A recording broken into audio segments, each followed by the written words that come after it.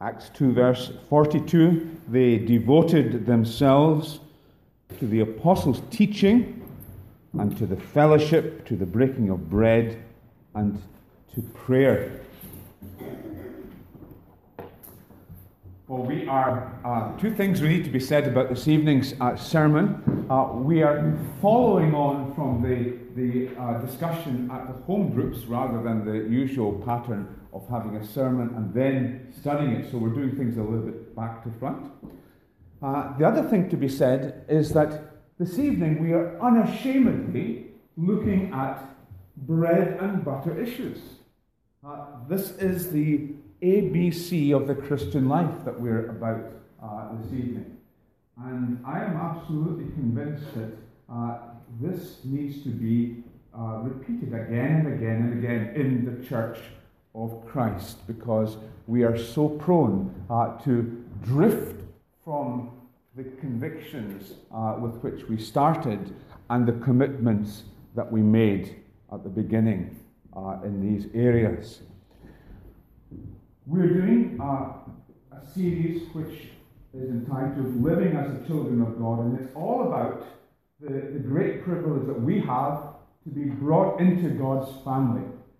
So everything that we're looking at under this heading is in regard to God as Father, Jesus as our elder brother, and the privilege of what it is to be adopted into the family of God. It's the greatest privilege that you have as a Christian. If you're a believer, there is nothing more precious, nothing more elevated, nothing more majestic than the title of being called a child of God. It's the height of redemptive privilege. And that's why we're spending a bit of time exploring this. What, you might ask, has Bible reading, prayer, and the church got to do with adoption? Well, this: an earthly family, an ordinary family, is bound together by certain commitments that everyone in the family holds. Commitments without which the family would fall apart. The family would simply operate as a bunch of individuals rather than as a family. There needs to be a commitment to things that the family sees as important. For example, we come together to eat meals. Commitment to when we do that. Commitment to washing or showering regularly. Commitment to coming home at a certain time. And so on and so on. There are so many of these rules that you would have had in your family or have in your family that we really don't think about them. They're almost subconscious. But we are committed to them. We are devoted to the family, and we respect the expectations of the family. This is what holds our families together. And in the family of God, we do the same.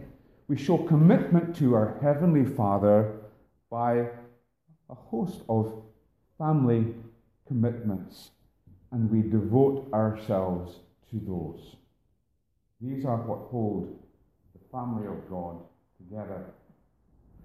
Now, Acts 2:42 is a remarkable summary of the early church's growth and activity. It's not, Acts 2 is not, as some people say, the birthday of the church. Have you maybe heard that before? That the church was born in Pentecost. Well, it wasn't born in Pentecost at all. Pentecost was the giving of the Spirit. Pentecost was an explosive period of growth, but the church is much older than Pentecost.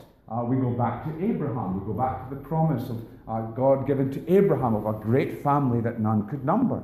We see the fulfillment of that until this family are brought together at the first assembly of God at Sinai, where hundreds of thousands of the people of God receive the law of God and covenant with God as their king. But what we have in verse 42 is a remarkable snapshot of what was automatic in the lives of the new Christians. 3,000 people brought into the church, a time of remarkable spiritual phenomena But these are the things to which the new Christians devoted themselves. These are the things that are central in the growth of the church. This is the ABC of the Christian life, which we ignore to our peril. Key word, as we said to the young people, is the word devoted. They devoted themselves. It's a strong word. It means to continue faithfully, to remain constant.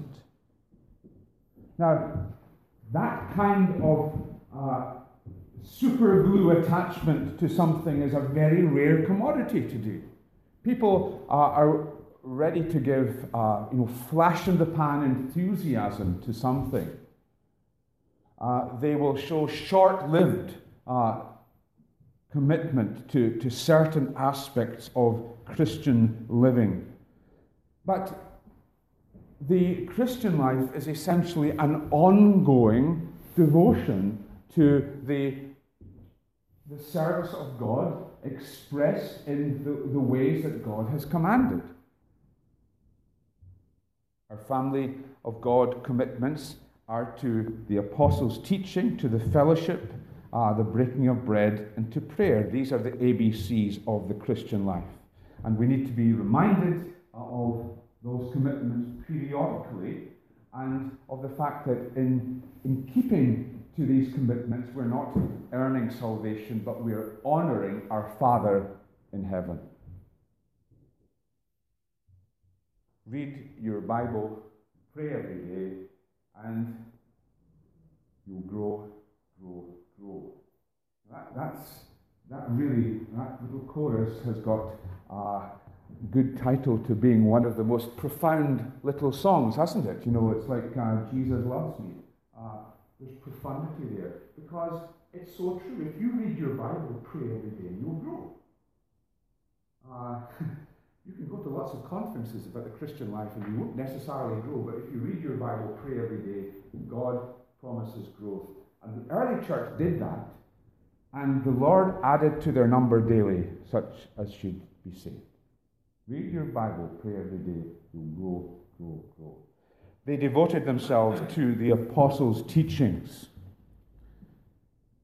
The apostles taught the new believers, this greatly enlarged flock of 3,000, they taught them what Jesus had taught them during his earthly ministry, during his 3 years on the road with them, during the time between his resurrection and his ascension. They taught them all that Jesus did. They taught them the significance of his death and resurrection. They taught them concerning Jesus Christ. And their method would have been Jesus' method. It would have been the method that Jesus had with the 2 disciples on the road to Emmaus, beginning with Moses and all the prophets. He explained to them what was said in the scriptures concerning themselves. Now, this is one of the thrilling gear changes, if you like, for the new Christian, when we discover that Moses and all the prophets are speaking about Jesus. I remember when that was just such a revelation to me.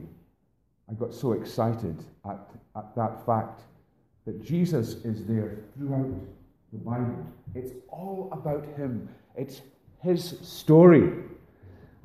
There's not this big discontinuity between the 2 testaments.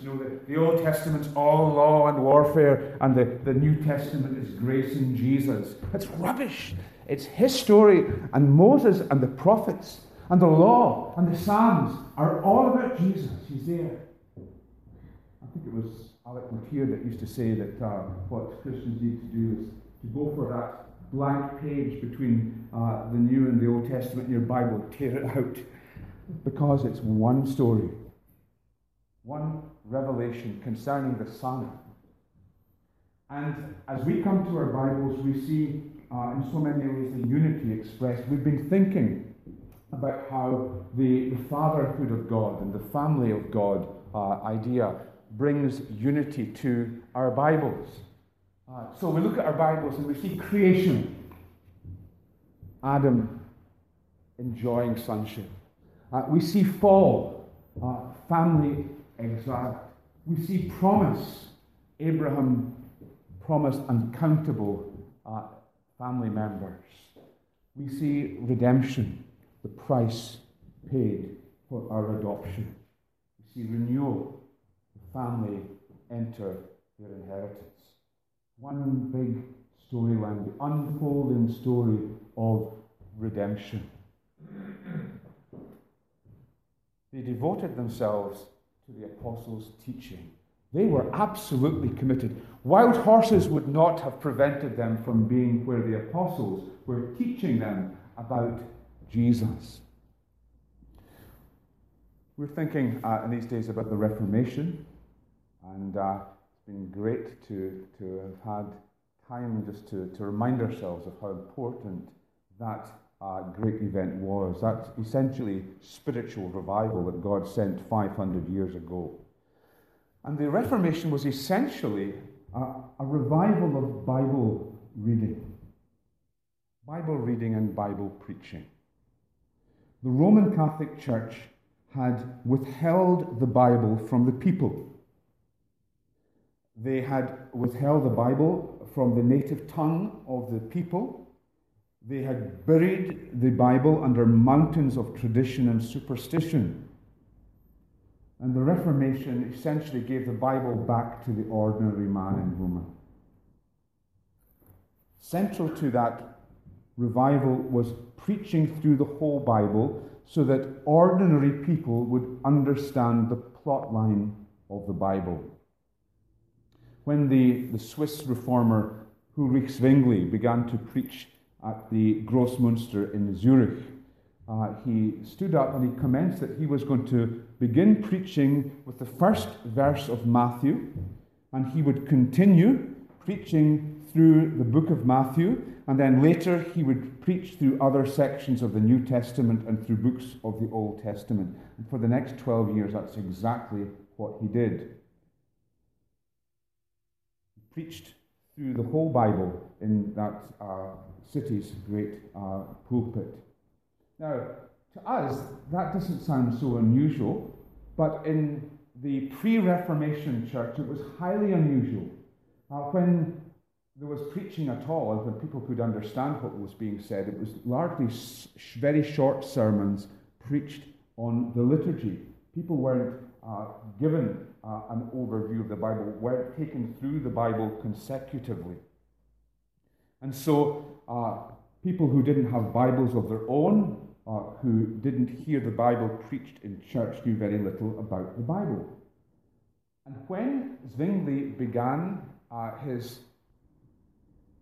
whole process of systematic Bible preaching, it was an extraordinary experience for some people. There was a teenager within the congregation who kept a diary of his feelings at the time, a man by the name of Thomas Platter. And he wrote in his diary, "I felt that someone was lifting me by the hair right up into the ceiling." And he began to study the Bible himself. He wanted to learn the original languages, and he labored during the day, and he studied through the night. And in order to keep himself awake at night when he was studying the Bible, he filled his mouth with sand so that the gritting of the sand against his teeth would keep him awake so that he was able to study the Bible. The rediscovery of the Bible at the time of the Reformation was explosive. One of the writers, Roland Bainton, comments on the impact it had. The discovery of America had produced no such excitement. Wonderful to think of people being gripped by the preaching of the word, just as the early church devoted themselves to the apostles' teachings. Now, it was the teachings or the doctrines of the apostles to which the apostles, the people committed themselves. Bruce Milne, in the preface of his little classic book, Know the Truth, gives us 4 reasons why it's important for every Christian to grapple with Christian doctrine.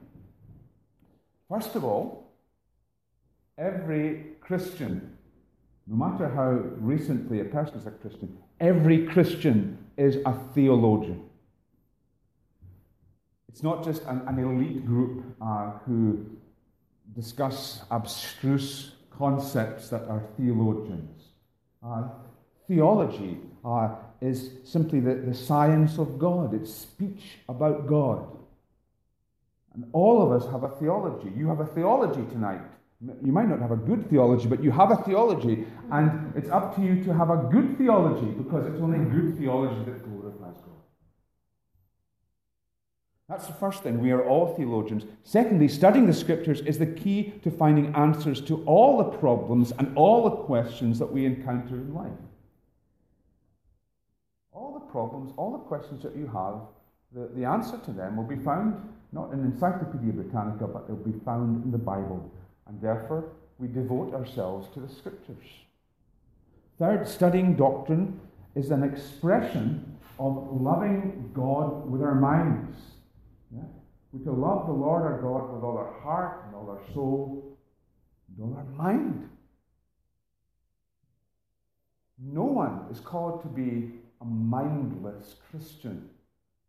Everyone is called to use our minds to search the Scriptures, have a proper understanding of God and His requirements, and thus to glorify God.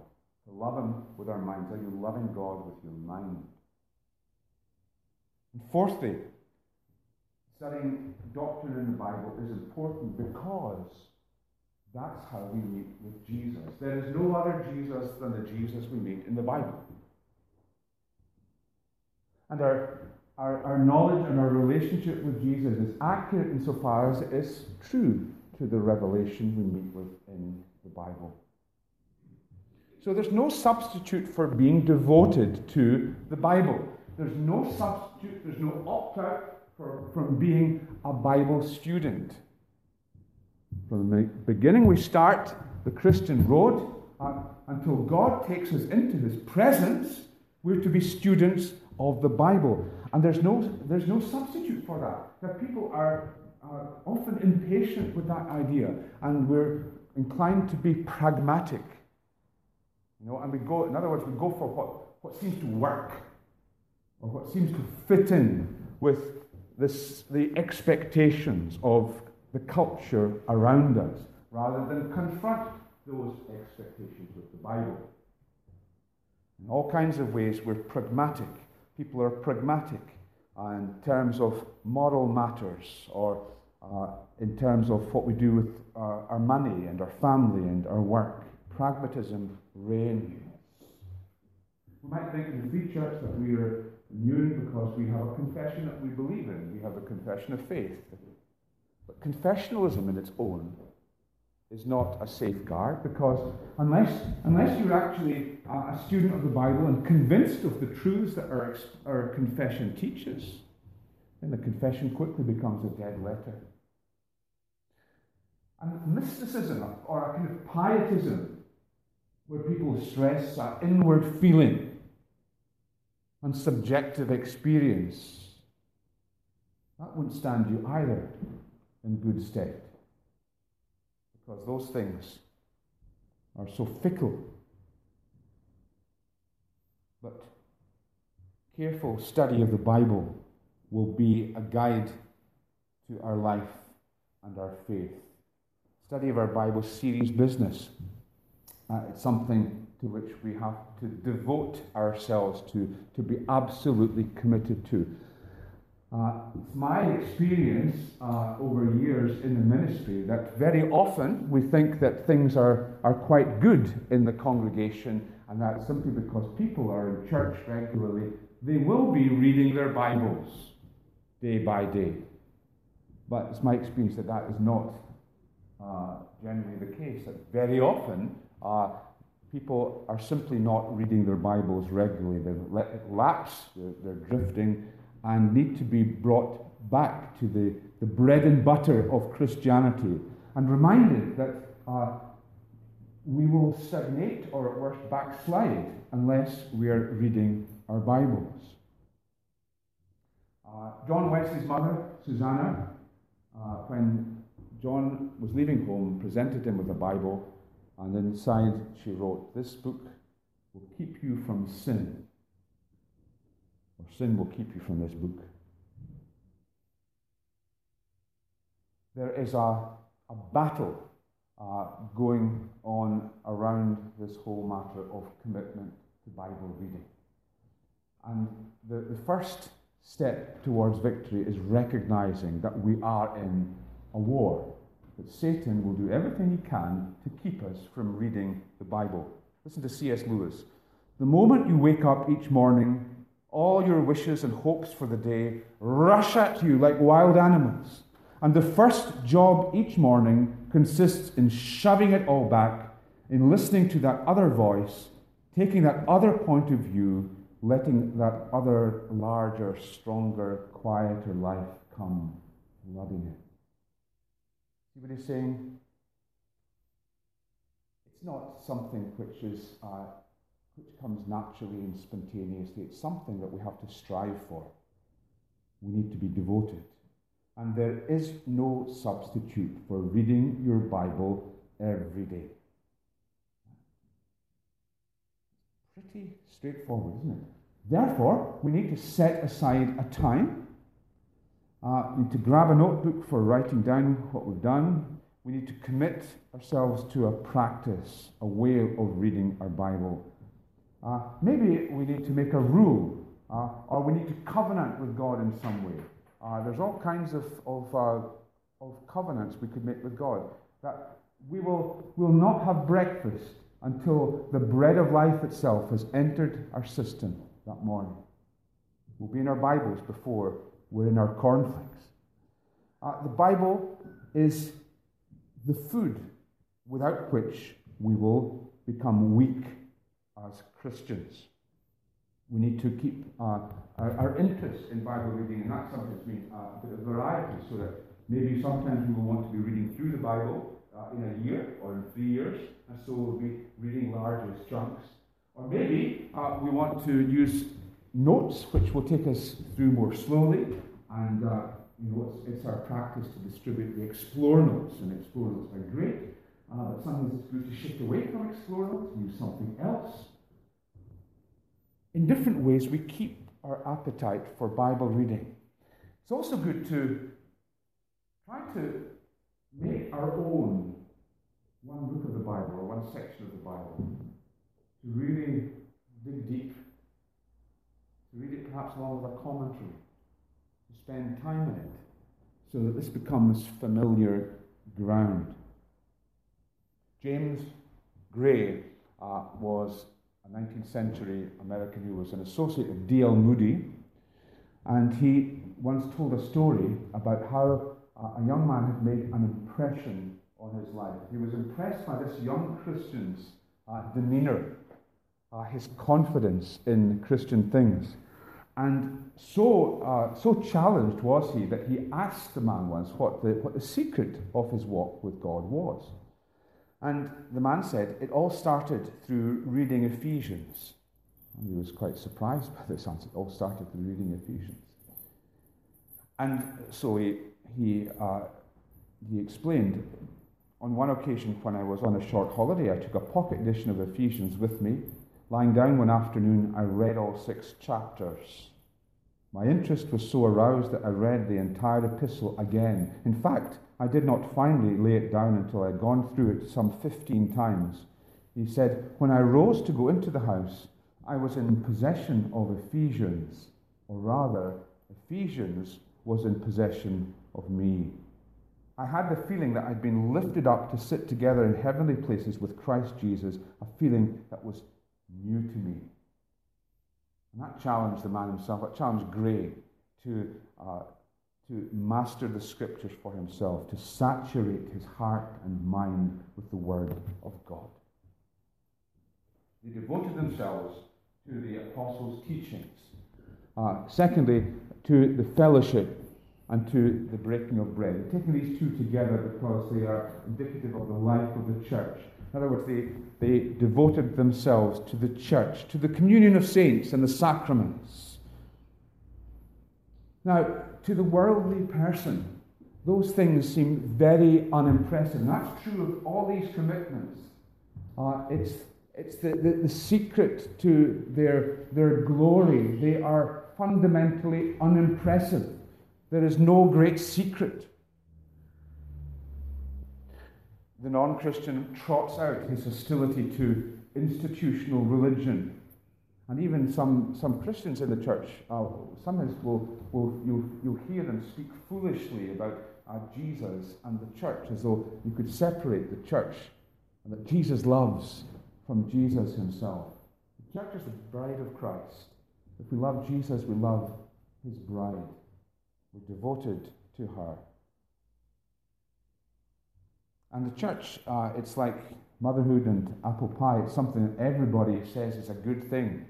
But when it comes down to it, our devotion is shown by the things that we attach to strongly.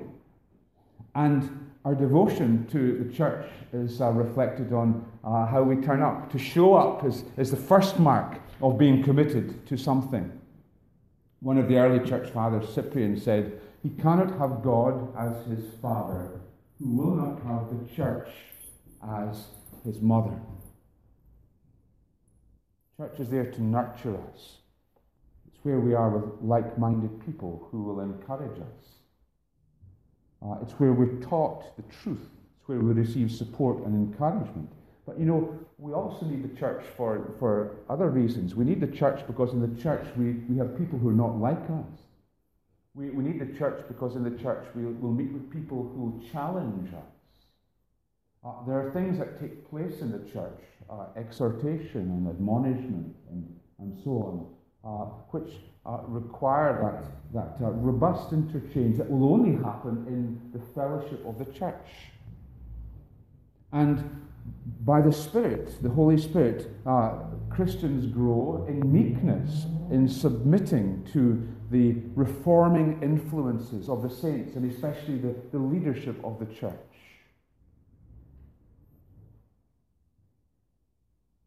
Devotion to the church, typified by two things, by the sacraments and by shared life. I wonder if you were surprised at the mention of the breaking of bread. Would it have been something that you would have itemized in a short verse about things that are important? The sacraments are important. We're not going to speak much about the sacraments tonight. Leave that for another time. But the sacraments are a means of grace.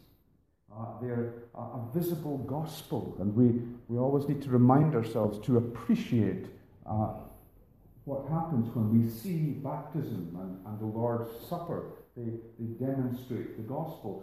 And fellowship, the fellowship is expanded in the verses that follow in very practical terms. To have fellowship, to know fellowship, is sharing your house with other people when you have a meal together. Helping out people when they're going through a hard time. Giving something to somebody who is in need. Fellowship is a very practical idea. Fellowship is not hanging around chatting over a cup of coffee. That can be fellowship, but it's wider, deeper, higher than that. Prayer. They devoted themselves to, it's literally the prayers. The prayers. Word, sacraments, prayer. So ordinary. We call these things the ordinary means of grace. Time and time again we'll be tempted to despise them. Time and time again we'll be tempted to go for something that seems a bit more exciting. And time again we'll need to be pulled back and we'll need to be reminded to return to them and make them central in our thinking. Prayer especially is something, because of its very nature, that we will be tempted to overlook as though it was an extra, an optional extra. There are two aspects of prayer in mind here. There's the prayer that you have in your own home, in your own room, when you're on your knees before God and there's no one there. And there is a death to self that's involved in committing time to prayer because nobody knows but God. And of course, that's the wisdom of God, isn't it? God chooses to advance his work by something which sounds a death knell to human pride and will glorify only him. Because in it, we're acknowledging our weakness and our dependence upon God. But it's the same with prayer meetings. Prayer meetings. Remember when we were worshipping in a big church in the States, the minister said, sadly it's been said, if you want to be lonely around this church, start a prayer meeting. What an indictment. The early believers devoted themselves to the prayers, to the times and places when people gathered together. They wouldn't be missing. They would be in their place. They were committed to corporate prayer. Prayer is something which doesn't earn us plaudits. No one is going to give you a round of applause because you turned up at the prayer meeting or because you spent time on your knees that morning in prayer. But God will get glory when we acknowledge his way of advancing his kingdom. And when God added 3,000 to the church, these 3,000 were people of prayer. It's a work of the Holy Spirit to impress upon them the importance of prayer. They devoted themselves to prayer. When Saul of Tarsus is converted and Ananias is told to go and see him, he said, the Lord tells him to go to Straight Street to see Saul, for behold, he's praying like never before. He's praying in the name of Jesus. He's praying as a new man. The Holy Spirit makes people of prayer. Again, there are practical ways by which we can be helped in our praying. We were thinking of these at the community groups. It's good to keep a prayer journal.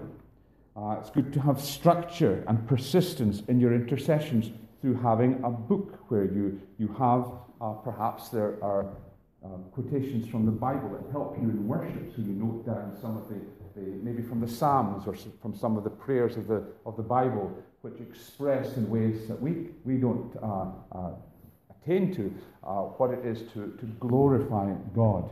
It's good to record the things that we're asking God for, to have a column of things for which we're asking God, and then to record when God answers our prayers. That's a very, very encouraging thing to do, and to give glory when he does that.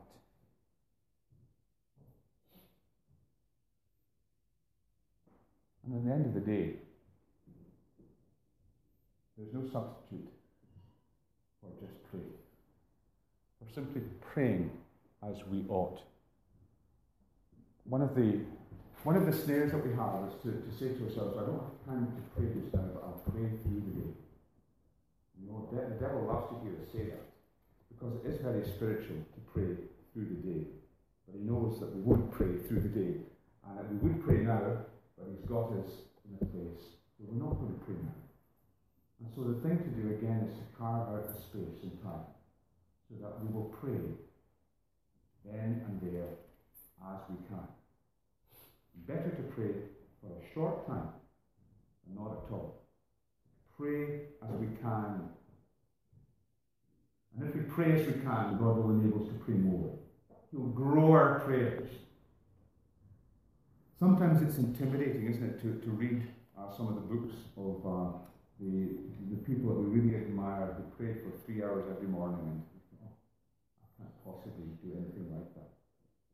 But we should pray as we can, and pray regularly. The Word, the fellowship, the sacraments, the prayers. They're all not flashy, they're all ordinary. But they're absolutely vital to our Christian health, to our growth These are the things to which God's family devote themselves. When we devote themselves, other things will get crowded out, will be displaced by them. And if we don't devote ourselves to them, the other things will simply crowd them out.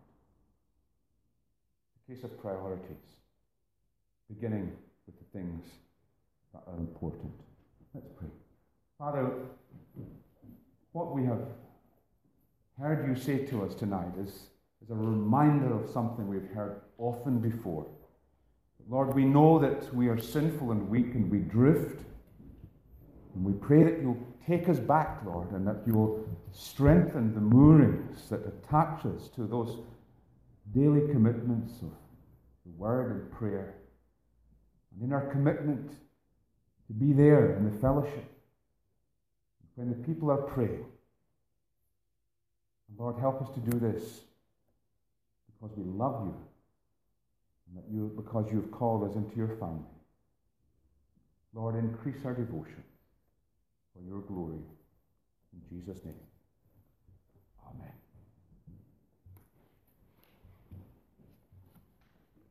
Psalm 122 is a psalm that breathes exuberance at the thought of being with the saints, of being in the place where God's people are.